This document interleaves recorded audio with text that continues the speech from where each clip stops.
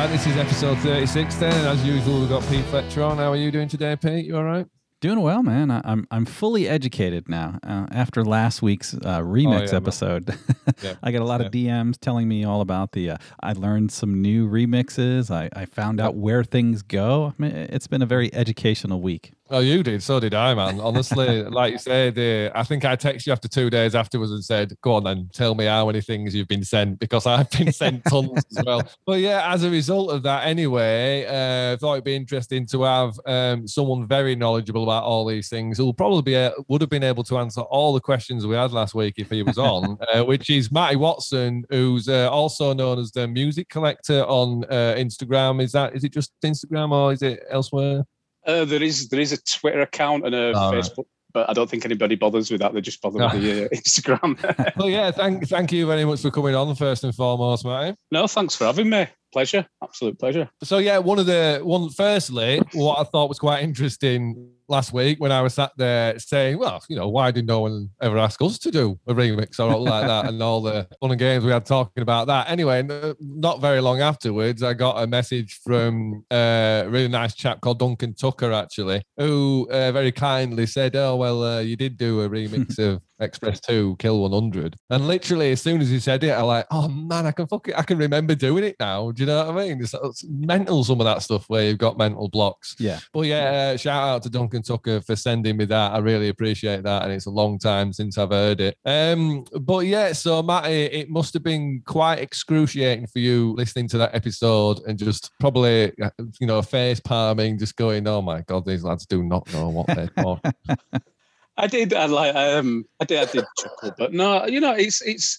I think like what I really took from it was like Pete was saying, like, he's got into the band when he did, and he's still finding these new things popping up on YouTube, or people are sending him these links, and I think that's what it's all about. Without trying to be too like melodramatic about it, I think it's great that people stumble on these new mixes, and it's something new, and it's people are hungry for it. Mm-hmm. Yeah, man. Yeah, without doubt. And, you hit the nail on the head, really. And, you're one of those people, aren't you? You're one of those people who, through your own love of the band and creativity, have created the bootleg website effectively, which is a great way of bringing together all, any and all recordings that are out there of varying different qualities, spanning across the entire time period, because, it's like someone's always recording somewhere, especially if they are. No, do you know what I mean? I wonder what proportion of bootleg videos were produced by Theano. But anyway, yeah, I thought I remember you sort of. Did you actually message me and ask me if you could do it, or did I have to talk to you on Facebook? I can't remember which anyway, but. I think I contacted yourself first. Like somebody, the guy. There's and apologies now because I am an admin on it. There's somebody set up a Facebook group called, I think it's The Music, The People. Yeah, is it Simon Nicholson? I think that's the chap. So he set it up, and he just popped up on there about people like sharing if anybody had any bootlegs and sharing it on there. And I just thought, it's a bit clunky doing it on Facebook and things like that. And I did actually have The Music fan site years ago, and it was actually part of my my university coursework many years ago. And I just thought, like, I think it all just coupled in, the excitement, the band coming back, with the show at Temple Newsome. I just thought there's got to be a better way of getting these out there to people. And there's a chap, again, completely forgotten his Twitter handle, so I apologise, but there's a chap that's been doing something similar for another Leeds band, Forward Russia. Is it Forward Russia? Isn't that what they used to be called? I think so, yeah.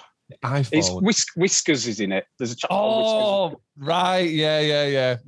Okay, carry on, yeah. Yep. And there's just been this chap. He was obviously a massive Forward Russia fan, and he's just been up like every once a week through lockdown. Yeah. He'd been uploading into like Dropbox and things like that. And I just thought that's a really good idea. And then it popped up, and we were in the middle of winter, lockdown, nobody wanted to go out for the mandated 1 walk a day sort of thing that the government had let us. So I just thought, I'm just going to see if I can still knock a website up and have a go and see what we can do. And that's where it really came from. People seem to be really up for it. And obviously, like I said, before we did anything, it, just drop you a message and just say, you cool with this? Yeah, absolutely, man, which I really, really appreciated, obviously. But, it's a I'd never be against something like that. Do you know what I mean? I can't imagine anyone sort of trying to block fans from sharing the enthusiasm for your music. Providing it's not either things that were, really never intended for public consumption. Do you know what I mean? Also copyright. Yeah. Well, yeah, or B, things that might necessarily not have been released yet. And, because how it works. I suppose every band will have like a part of the society of fans that really look for all these little rarities and demos. And, I know Rob Hurst, obviously being sort of, really close with Rob growing up. He had quite a lot of stuff. And I'm pretty sure over the years, people have been like, oh, go on, give me access to your hard drive. Do you know what I mean? Yeah. So, yeah. I'm going to have to put my hand up and say I'm all guilty there. I think a lot of people, mate. Trust me, I still use him today. He's like, have you got that? I ain't got that. I hadn't heard it in years. And he's like, yeah, I'll send it to you. He went full circle with me having to give him that hard drive. But yeah, I mean, it's nice because, at the end of the day, man, it's all part of the fucking time capsule, isn't it? It's all part of the vault of a body of work. And, I've been on the site a few times and it looks really cool, man. It looks really, really cool. And it's a great idea. And I mean, do you have any indications of sort of traffic on it? Do you know what I mean? Or do you have those sorts of statistical analysis or up like that? Or I do. I can have a quick look now. Where are we? I did all my swatting up beforehand, and then I didn't even think of doing that. While you're pulling up those analytics real quick, for those that don't know, it's themusicbootlegs.com. And then so people ask me, hey, what's the name of that site that has the music bootlegs? And I'm like, themusicbootlegs.com. Well, yeah, I was thinking about a name, and I like, apologies if I ramble on here. So as I mentioned earlier, I did like a fan site back when I was at university. It had been around about 2002, and I've got to mention him. There was another chap called Joe. Well, he went by the username Cashman. I think he was called Joe Cashman, and we both we both had like our own little fan sites. Right. He went for a really snappy URL of themusic.info, which, brilliant. I didn't go with the snappy title. I went with the-walls-get-smaller-uk.com. / Really, really, really nice, short It's URL. worse than calling your band the music, that, isn't it, pretty much? When I used to search on eBay all those years ago, and you'd get something like 150,000 results on the music. I'm just looking now. Yeah, so I'm just looking at like the analytics now. If it's really poor numbers, we'll just edit this part out. Don't worry, it's fine. a million a month, really? That's interesting. A million, yeah. I mean, it's in terms of unique visitors, there's probably around about between 10 and 15 a day. But that's pretty good, visitors. Man. So yeah, that's pretty cool, man. And like recently, there's been 47 unique visitors. So it had obviously a really quick uptick. Yeah. Is there a top hit? Do you know what I mean? Is there something that's getting listened to more than anything else, just out of interest? Or are these numbers all really buried and hard to find? No. See, I bugged about writing stuff down earlier, and then I didn't think I'll just do the. Well, I'm interested to know what you've been writing down as well afterwards. That's not loads, but yeah, like there's it's all triple digits on all the downloads. Cool. I have to say, one of the biggest ones that seems to get downloaded is the ones that I mentioned earlier on Twitter. So the 2 acoustic gigs, San Diego. All right, so the 2 fucking gigs where I want they're the 2 most listened to. I fucking love it. I love it. Get off podcast. I'm not having that. Fuck off. I suppose like you've got to go back to like what you said earlier about because on those 2, and those 2, I think I specifically asked you if you were okay with those because they had songs on that have never been released. I'd never even seen some of them as demos either. So I think obviously, a bit like you said, people are going to target the ones that they've never heard. Different versions. Absolutely. Yeah, absolutely. And there's a little bit of a story behind those as well. Because to be fair to them, I buggered off and they had to put a show together. Do you know what I mean? Because we were still technically supporting the Vines. Is it 3 or just 2 shows? It's just those 2 shows that I've got. Yeah. I wonder if they only did 2 gigs. I think it was definitely 2 or 3. It might have just been 2. But yeah, so completely sort of relatively unrehearsed as well. I think the just played some bits. So fair play to him. Mm. And the other big hit, which I'll say this one because you was in it. It's the show that you did. I think was it 2001 at the Cockpit when Steve Lamacq was there. Oh right, yeah, man, yeah. And the reason it gets downloaded so much is because it's one of the only decent recordings, live recordings of Rosewalk Wintergarden. So, oh right, okay. Did we play that then? Fucking hell, yeah.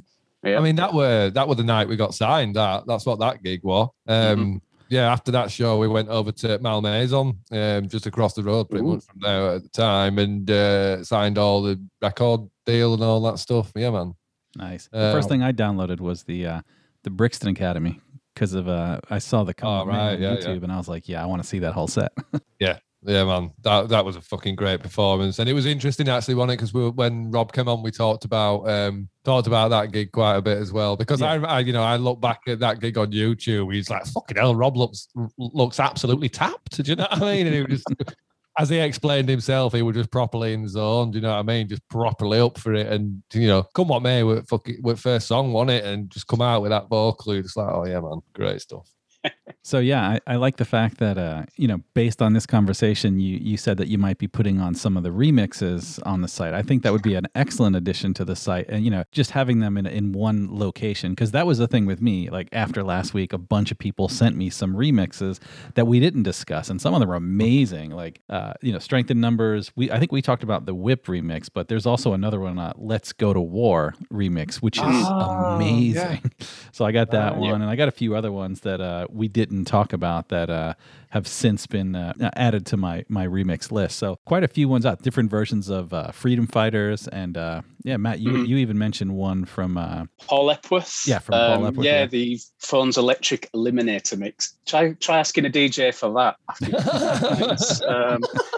That was a strange one with that. All I remember was obviously back in those days, I was like, there was a few people on like the old music message board that used to collect all the promos and stuff. So eBay and like places like Vinyl Exchange in Manchester, getting in there, and that was a really hard. It only got released on like CDR as a promo, right. And I remember. I think I was running across Piccadilly Gardens when I found out that one was in stock. I think I just left the girl that I was seeing at the time. I was like, I've got to go pick up the CD. She's like, where's he gone? I played it on the way home, and she's like, nah, no, it is I think it is a Marmite remix.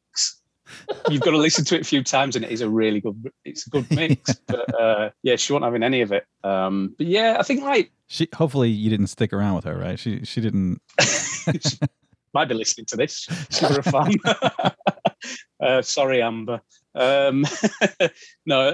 Stuck around for a couple of years, but it was strange. Like with the mixes, because on the first album, all the singles that were released on that, there were never any remixes.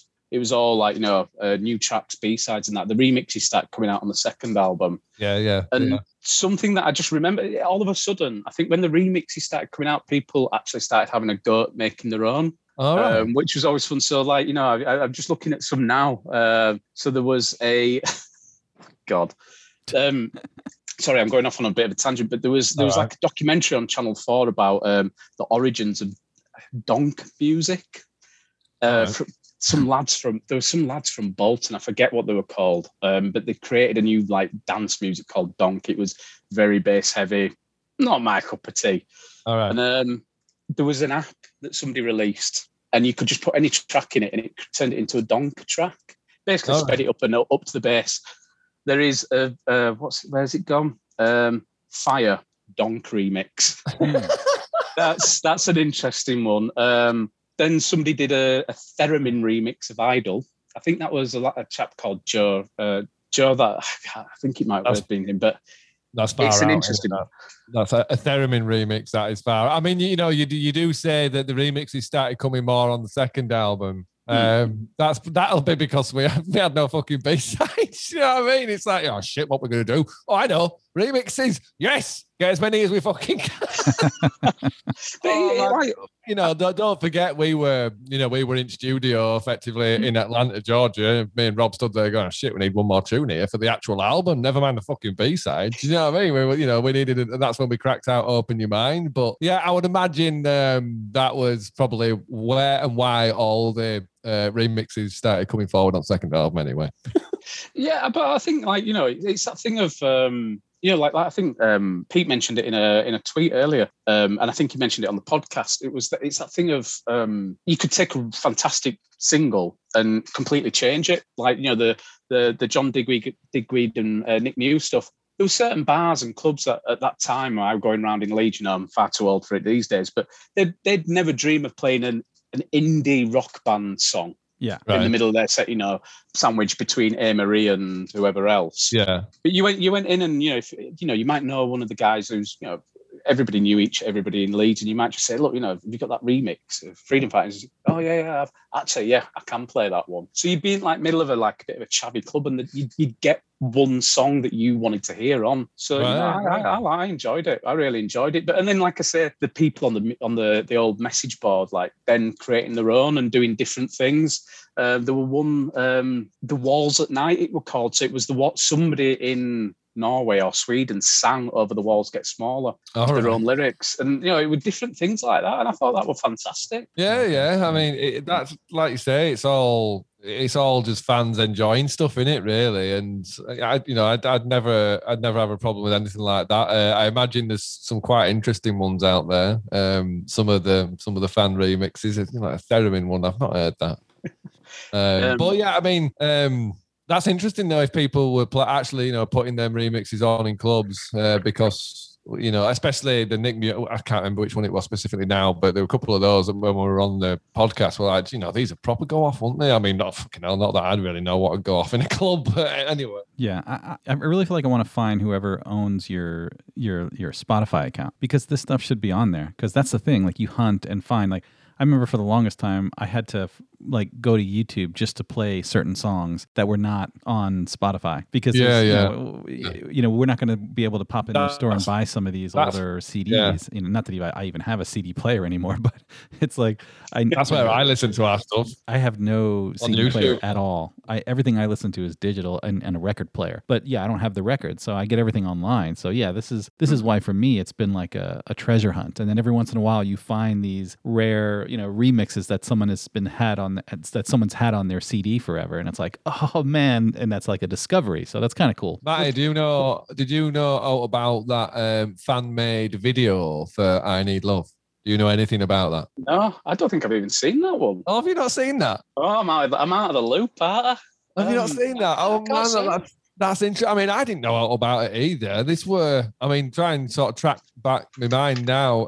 I got a link to it relatively early on in the Twitter, the Twitterverse. So once all that started, was it on YouTube? No, it must have been on Twitter. Someone sent me a link to a fan-made video of I Need Love, and they'd done it for, I think it was a uni project, much similar to yourselves with the fan site. But it was where everything that he would touch were turning into tinfoil. Have you not seen it? And I've not seen that one. It's actually really good.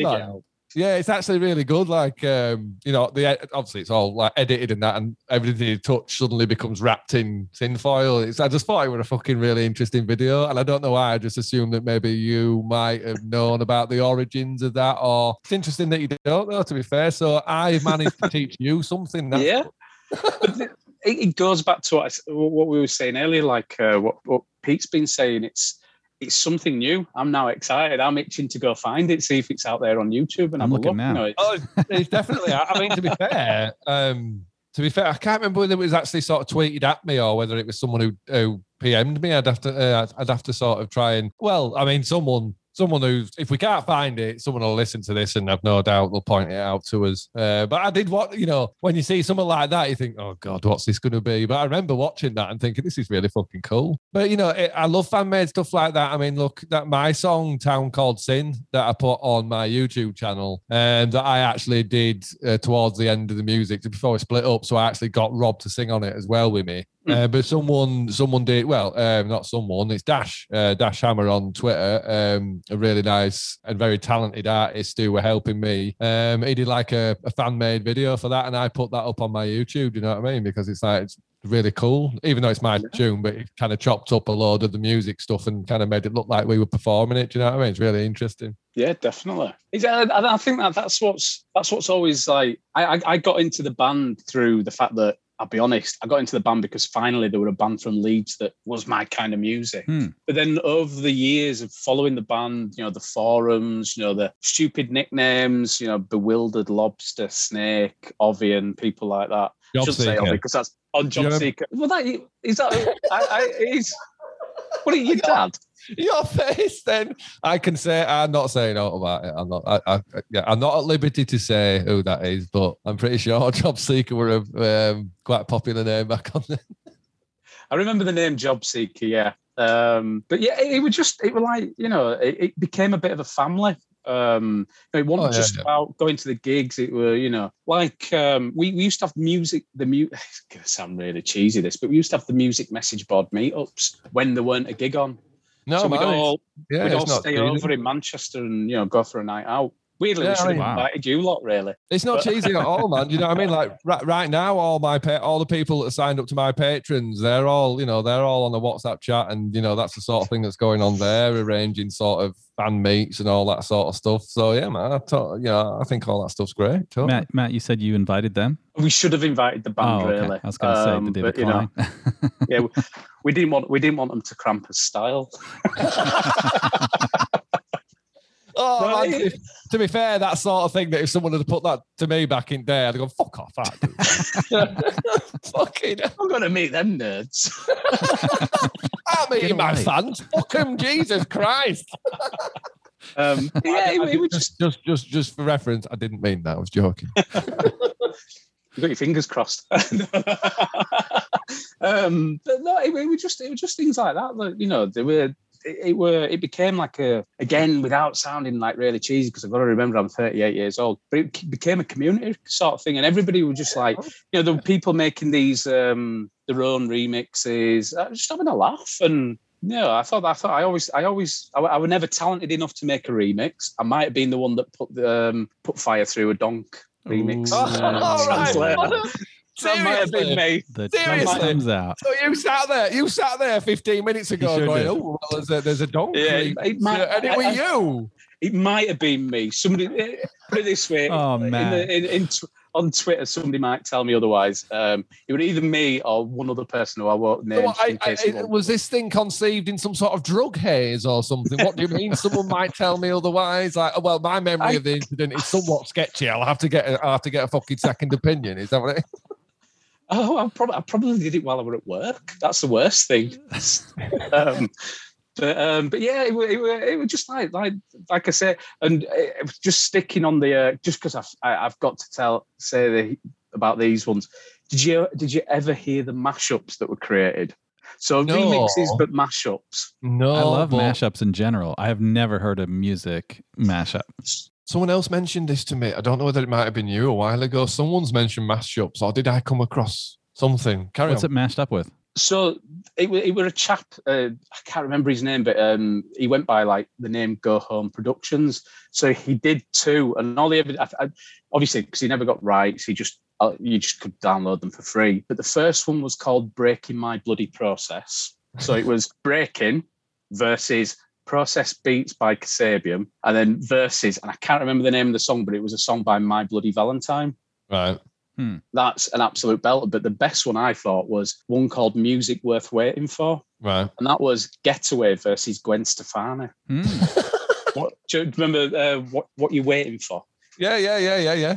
She obviously didn't say it with a Leeds accent, but Pete, we'll have to have an episode listening to this, and it's on the hard drive if Mr. Hurst has given you a copy. Oh, is it? All right, okay. It's on there. It's definitely on there. It'll be.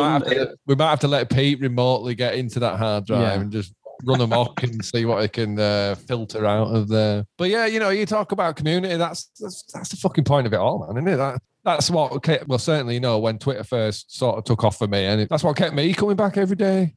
Do you know what I mean? And tweeting every day and stuff is the community side of it, and that is the single best thing about like starting the Patreon. And the community side of it for me is like one of the main things now. Yeah. Do you know what I mean? And that's why I've really love interacting with the fans and that, and like Patreon side of it, to be honest, it's just like a load of mates now.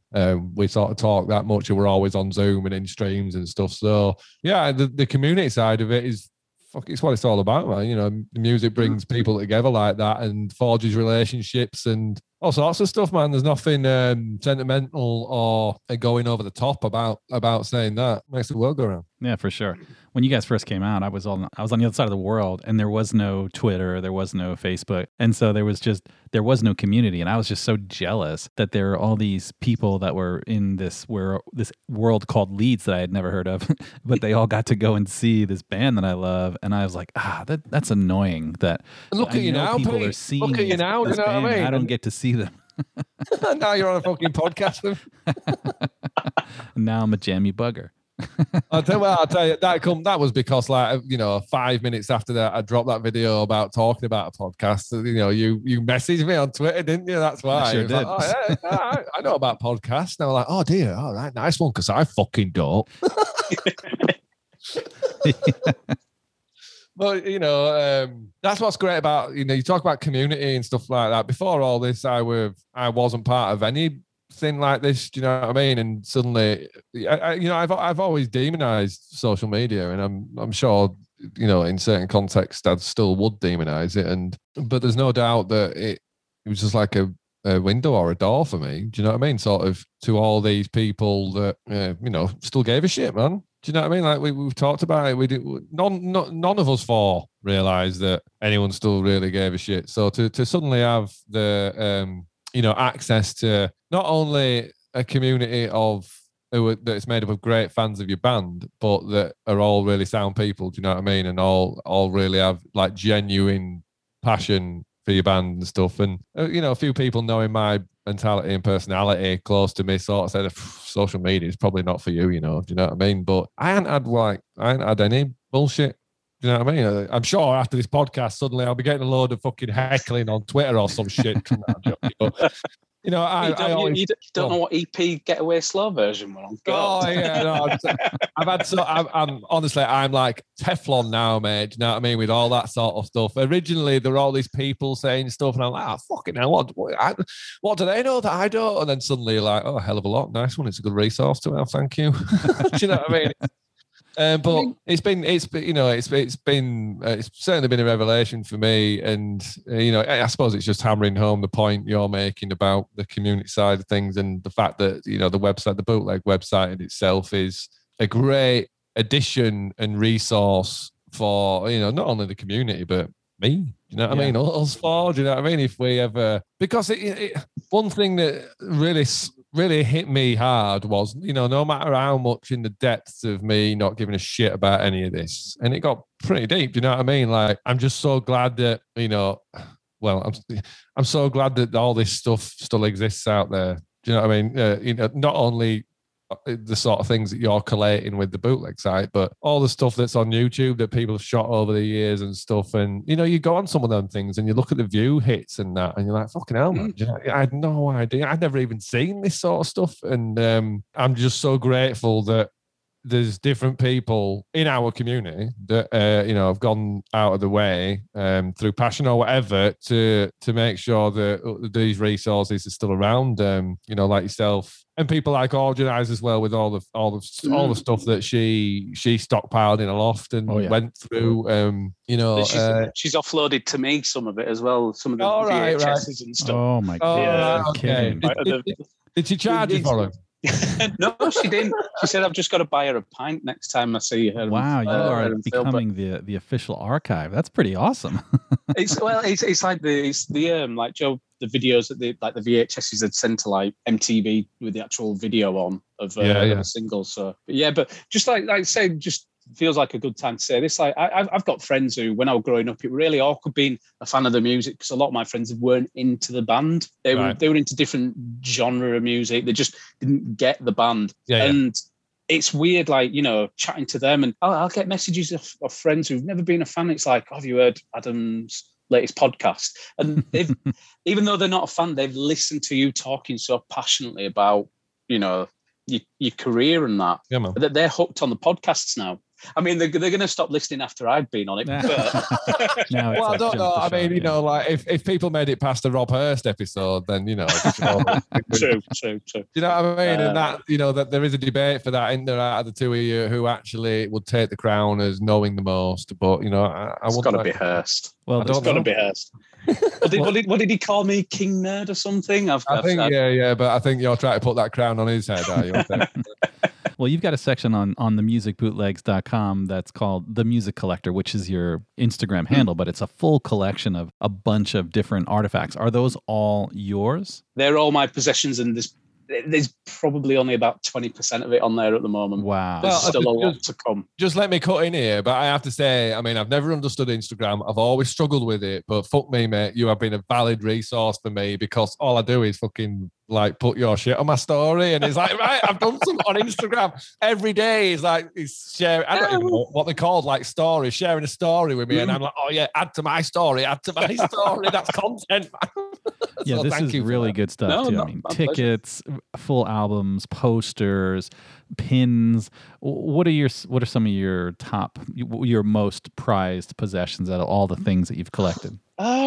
I'd probably say the main one was the one that took me the longest to find, and it's probably going to be chiseled on my gravestone in hopefully many years to come. The Ning 107T was its catalogue number, which is the 12-inch white label of Take the Long Road and Walk It when it was released on Fierce Panda. Oh yeah. Is it the one? Is it the one in the blank white sleeve? It is like a paper, just like a paper sleeve with has it got like a reddish sticker on the center? Has it? Yeah, it's got like a red Fierce Panda logo stamp on it, and then I've got a few of those, Matty. I've got a few. Weirdly, I've got 4 now. Have you fucking hell? I got 4. First one that I ever found took me so bloody long. Because back then you didn't have stuff like you have now, like Discogs. You had eBay, which was with a name like The Music with a pain in the ass really to search on. Yeah.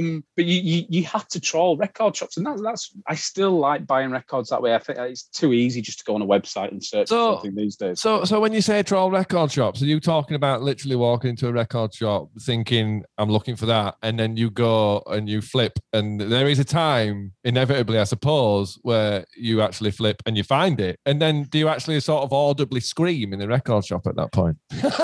well, like with that one, it was never going to be in with all the others because it was a promo. It was specialist shops that you'd have to go to, places like Vinyl Exchange in Manchester. There used to be one in Leeds called Polar Bear Records. I don't think they're going anymore. They might just be online, and it was actually Polar Bear. I went in one day and I was talking to the guys behind, like 2 really great guys who ran it. I was just talking to them, telling them what I was after. And weirdly, it's one of the only records that appears. There's a book called The Record Collector that was like a price guide that used to come out every year, and it's the one record that was always listed under the music. The singles and that. I don't know what rules around getting in. I think it had to be a certain value. So I told them all about it, and he's like, "Look, I'll take your name and number. If we ever see it, I'll let you know." And it was like 6 months later. I remember being sat at home, and the missus who I ran away from in the story earlier, she shouted me. She's like, "Your phone's ringing." So I came downstairs, answered the phone. It's like, "Oh, it's so and so from Polar Bear Records." I'm like, "Hello."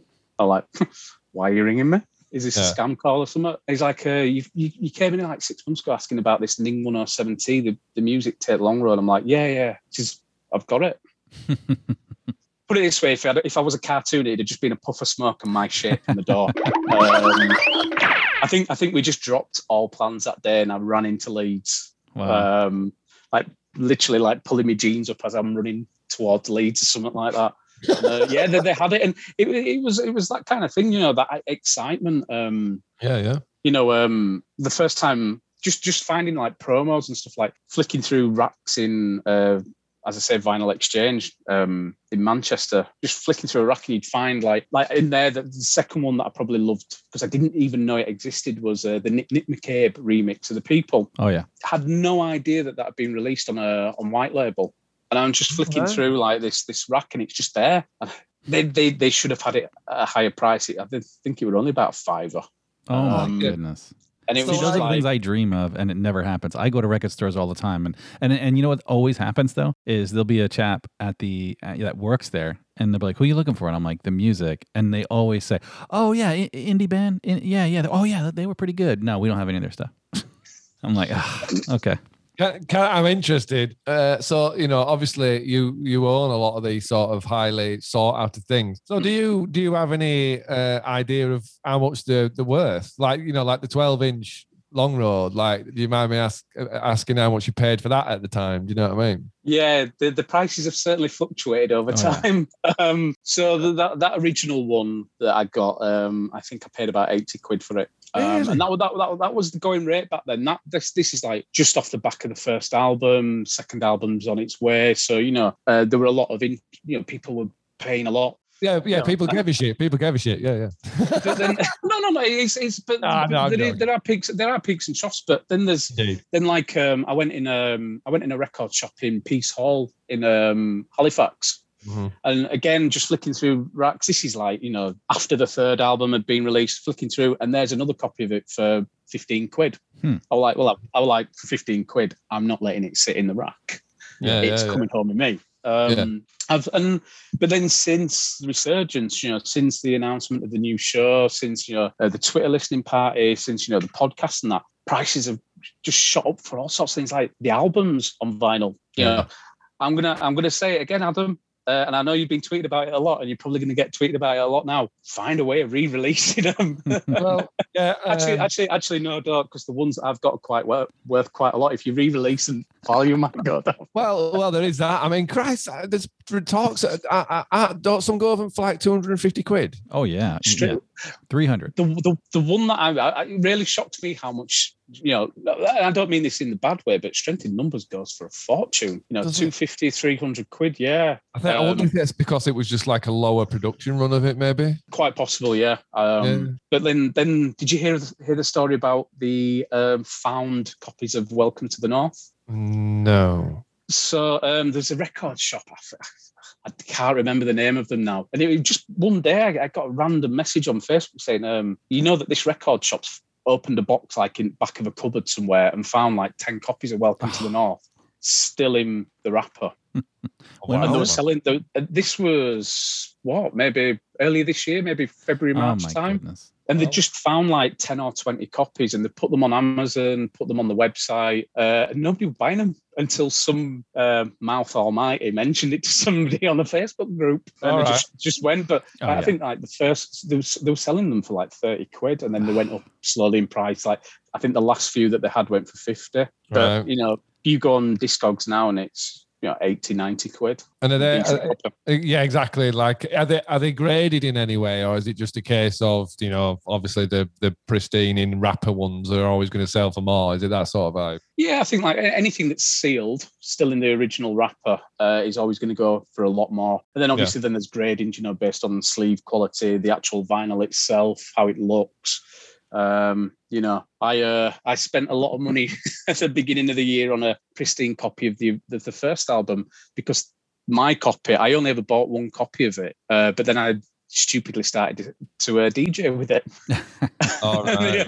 And it just started getting battered in bags and things like that. Yeah. And but yeah, the values, they can fluctuate, but again, it's a sign of people. I think you've got to remember as well, back then when back with them, the vinyl was starting to get popular. Yeah. But it was still mainly CDs. And now people are looking back, going, why didn't I buy it on vinyl? And then people want it on vinyl. People want it to play it on the record player, because it just sounds different. There was a guy that was on Twitter recently. He had this massive find. Andy Chung, I don't know if you saw, but he stumbled across on Discogs a brand new, still in the wrapper, original EP of the music. And I love the fact that he didn't even skip a beat. He ripped it open and threw it on his record player. And he says, I'll be playing this until Tempe. And I was like, see, that's what I'm talking about. Because when I told my wife, that's the first thing she said. She was like, oh, he played it? I was like, yeah, like, this is not about collecting. I'll never resell this. This is mine, and I might as well play it. I'm one of those. You know, I was the kid that used to get Matchbox cars that were limited edition. I'd rip them open and play with them. Every record I've got, everything that I own by the music, I've played. Yeah. You know, I'll play the rare 12-inch Ning 107T when I'm DJing. I use the term DJ loosely. I think the only thing that I've got, the only things that I've got that are sealed, and the only reason they're sealed is because I used to buy 2 copies of them and open one and keep one pristine, was just because they looked beautiful with the Japanese EPs. Oh yeah, man. Yeah. So I always, whenever a new one came out, student loan used to get spent on that, and I'd get 2 copies. One would stay pristine, and one would get played. Have you got one of them French frisbees? No, I don't. I've never did manage to get one of them. I've seen them, but they're just like, well, they're like rocking horse. I've got a couple, man. I've got a couple of the French frisbees. I recently acquired one from my ex from the time. We're like, I've got a load of your stuff. In fact, yeah, she had all the vinyls. She had and they'd been locked away as well, so they were all pretty nice as well. So she just gave me a big bag full of alt vinyls and stuff. And then there was a frisbee. What else were there, man? There was some other cool shit in there. But yeah, that frisbee, I remember that frisbee. As soon as I saw that frisbee, I was like, weird shit like that in it that you just sort of forget about. And but yeah, like you say, a couple of the ones I've seen are like warped or whatever and all scuffed up. This one's absolutely pristine. That was the thing that annoyed me. I when I started collecting, it was all about the promos and the actual records and stuff being released. Yeah. I never started with the like promotional stuff. Yeah, the posters and other things. Yeah, do you know what started me on the road? There were a chap that still works at Jumbo Records in Leeds. Again, apologies, I forget his name if he's listening. And he always knew. Like I always used to ask. It was another one of the record shops. I'd be like, oh, you know, if you ever get this promo in by the music, you know, I'll take it off your hands. And yeah, he just like I were in there one day, just like flicking through records. He went in. He just says, "Come over here." He says, I found something in like stockroom at back. He says, "I don't know if you're interested in it." And it was the lenticular. My 12-year-old nephew taught me that name. Lenticular, the poster you've got behind you now. Yeah. But it was a cube. A cube. Oh shit, man! Yeah. Who had those? They basically cut that poster that's behind you and turned it into a cube. And he was like, "Do you want it?" I was like, "Yeah, I do."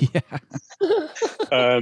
He was like, "Right, there's a charity thing over here. You can put some money in for it." So I put I think I put a tenner in. He went, "Bit more." Oh man, I mean, you know, like this thing behind me, that's not a poster. That's actually it's on the inch thick wood. That thing. I mean, I'm sure. I've got a version of it, and it's like plastic sort of thing. I'm getting it framed shortly. Yeah, I mean that's on, and to be honest, that survived through pure chance. That survived because for some reason, for some twist of fate, it got left in a position where it didn't get damaged basically. But when I got into my other house and that after my tenant were out, and I just found it upstairs, and I was just like, oh my fucking God, do you know what I mean? Because all this stuff had happened, Twitter had, you know, like all that, the resurgence or whatever, and it was just such an amazing find that of all the things that I came across in that loft and in the eaves in that loft, all the little trinkets and stuff that I were tweeting, that's the one thing, because I'm not being funny, that, you know, like Rob and Nick Carter now are big time fucking artists. Do you know what I mean? That must be worth it must be worth a fortune, that thing. And I haven't forgotten that there was certainly another one floating around that might have my name on it. Yeah, I know you haven't forgotten that, Pete. Trust me, I keep putting it out there, but you know, it's whether I can prize it from the hands of the person in question. I hear you. He was offered at one stage, but you know what things are like. Oh yeah, you can have that. Yeah, all right. Yeah, let me know. And then you're like, have you got that thing? Like, oh yeah, have you got that thing? Look, I'll tell you what I'll do. I'll give you the contact, Pete. Oh yeah, badger him. Done. Absolutely. So Matt, you have a wall that I can see looking over your shoulder is the same thing that I'm looking at online. So if you go to the Music Collector and then it's called The Wall, 43W. That is amazing. It's essentially, you know, 4x4 of all the singles and then the albums and some other things. So tell me a little bit about that. Let's see if you can see. That's there you beautiful. go. Oh yeah, that's that sweet. is, to me, that is the ideal backdrop for a wall. I would love that. If that was me, that would be directly behind me. That's really sharp. I moved it out of the living room because I wanted it in the office so that whenever I'm on video calls, people can see it. Mm-hmm. But it was. I forget the name of the company now. I've probably overstepped like a lot of trademarks and copyright. But to be fair, I got a like from Rob and Nick. So they're really cool about stuff. Rob and Nick, yeah, man, they're really cool. But yeah, I just wanted I wanted some. I realized all of a sudden, the walls in the house, like I think it was lockdown 1, the walls of the house were very bare, and I decided to repaint the house. And I was just like, right, I need some artwork, and I was like, well, there's only really one artwork that I like, Rob and Nick. I can't afford 20 grand for an original, so I started with just the circles, so just the first album stuff, and then it was like I kept looking at it, and I think it might have been a little bit of OCD in the back of my mind, going, it don't look right. I need more. I need them all. It just started to grow. But yeah, it got to the point where, like growing up, like I've got 2 older sisters, and they'd buy me like drawings and stuff just because they had a circle on.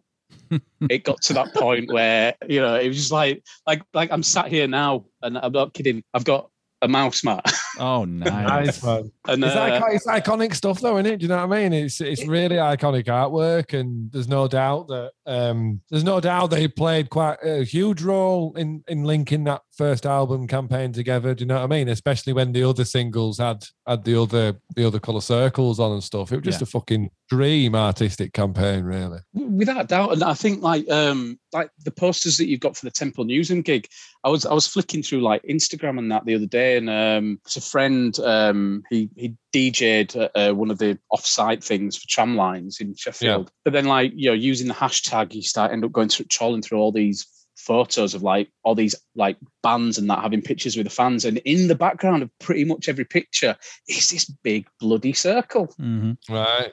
And it's just like, it just, people see that circle, it's like, that's the music. Yeah.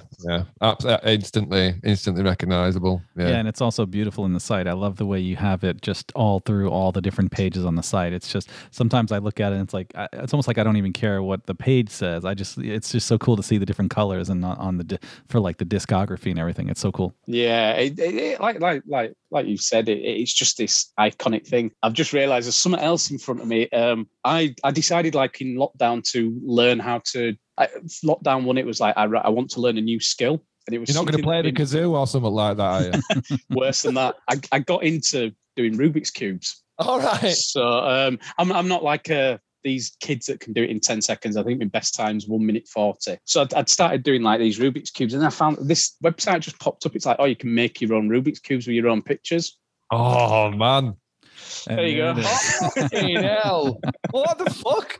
Is that, have you ever put that on any stories or out like that? I think that might be on the Instagram. It is on the Music Collector Instagram. Yeah, that's fucking cool. I mean, to be fair, that is really cool. Just I really liked as well. Again, when all this started, when Michael Batty, sorry to call him by his correct name, had that face mask made with the logo on, and it was just like, that is cool as fuck. And to be honest, our manager were like, we'll look into that. We'll see how much it cost to make. And about 10 minutes later, he went, fuck that, it cost a fortune. I'll send you a link to where I got mine done. They're not that expensive. well, fair enough, man. Fair enough. But yeah, no, I've seen other people like I got like when we first had to start wearing face masks, I got a few printed up with the circles on. Oh, yeah. And you walking through Leeds, just walking into a shop. I was in Asda in Morley, of all places, nice mundane Asda, and somebody just walked past me, and I had the blue Take the Long Road circle on, and he just turned around and went, "Cool band." Oh, nice. And he just walked past it. What sort of age was he? Just out of interest. About my age, and he just walked past it and went, "Cool band," and walked off. And I was like, but the thing where I forgot what face mask I had on, I was looking, going, "What's he on about?" Oh,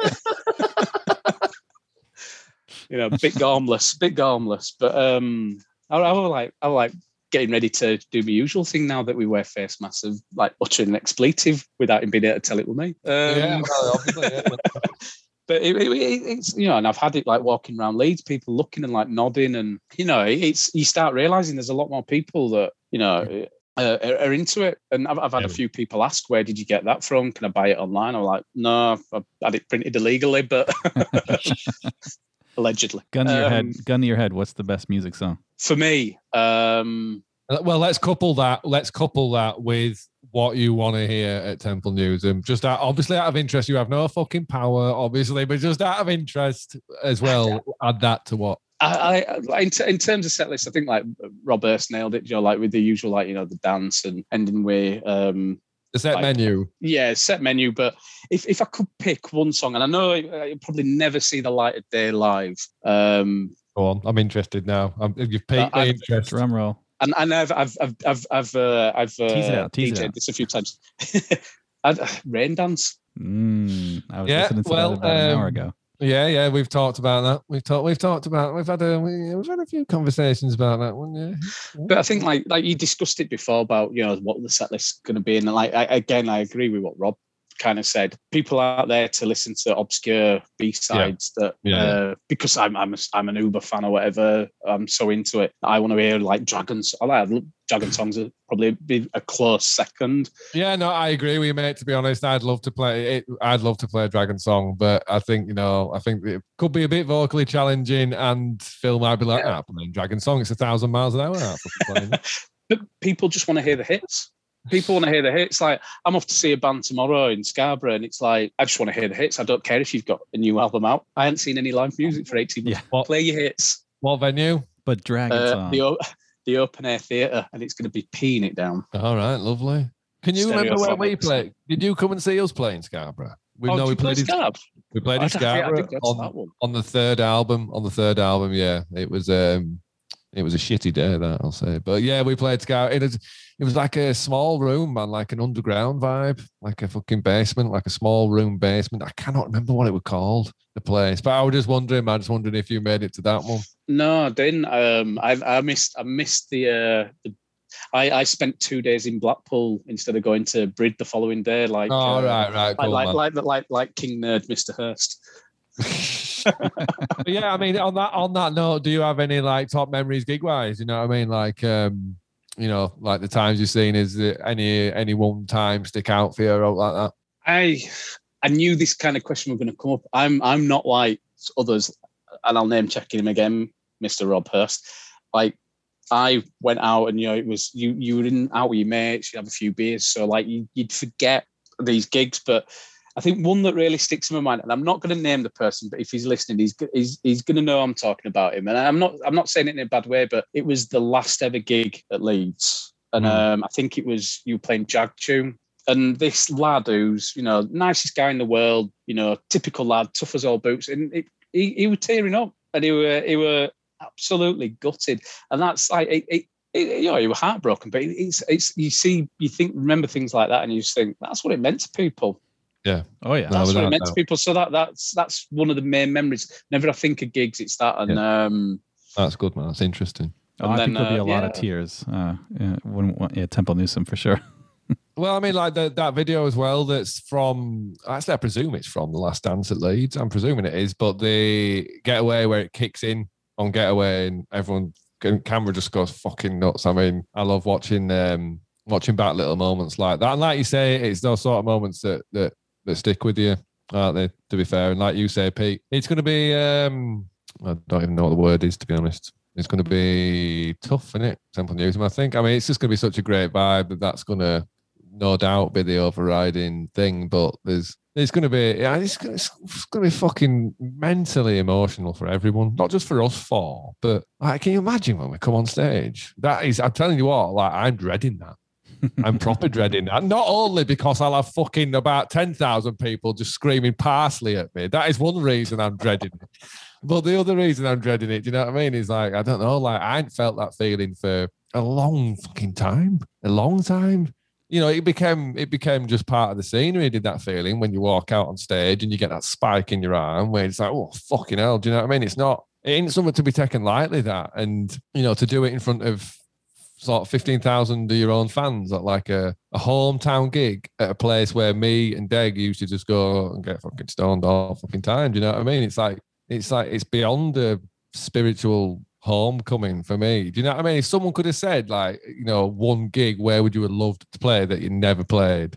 I'd have fucking said open air at Temple Newsam. Do you know what I mean? Other than the fact that I'm not really a big fan of open air sound, but obviously when you've got that many people and whatever, and I just think it's the perfect fucking place for a gig. You know what I mean? I cannot wait. It's going to be, like I said earlier, I don't even know what it's going to be. It's going to be fucking surreal, and probably one of those moments that you're not going to readily, quickly forget. And that'll probably apply to everyone there. Well, that's whether, obviously the majority of people there can actually remember it. Do you know what I mean? The next day, because it'll be fucking emotional, man. I've no doubt. So, Matt, you thinking about going? Oh, I might swing by. Got a couple of good support bands on, haven't there? Yeah, no, I'm really, obviously, I were looking forward to it this year. I've lost all track of time with COVID. I think it should have been roundabout. Actually, I've got it here on the wall. Back on 28th of May, wasn't it? It was. But our so like made up that as has been said, it's just this once. I think there were a lot of people getting excited, saying, "Oh, they're going to get back together. They're going to do this. They're going to do that." And it's that thing of, well, if it's just this once, it's better than nothing. Oh yeah, yeah, exactly. Yeah. I mean, you can't blame people or stop people from kind of getting carried away with that. And it's not pissed me off or out, but you do get a few people who send you like private messages going, "So yeah, just between me and you, nudge, nudge, wink, wink. There's a full tour and a new album coming, isn't there? Nudge, nudge, wink, wink." And then when I turn around and try and be quite emphatic and say, "Look, I don't mean to be rude, but no, that's not happening," you get back, "All right, yeah, nudge, nudge, wink, wink." And you're like, for fuck's sake, you don't believe me, do you?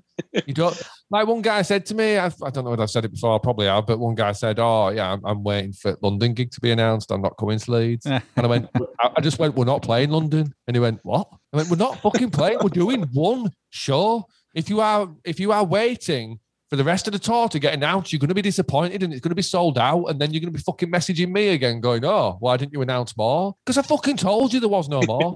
Do you know what I mean? And, I'm kind of front and center really, because I'm sort of putting myself out there on socials and that. And, I'm sure to a lot of people, it kind of looks like I fucking promoted it really, but that's not what I did.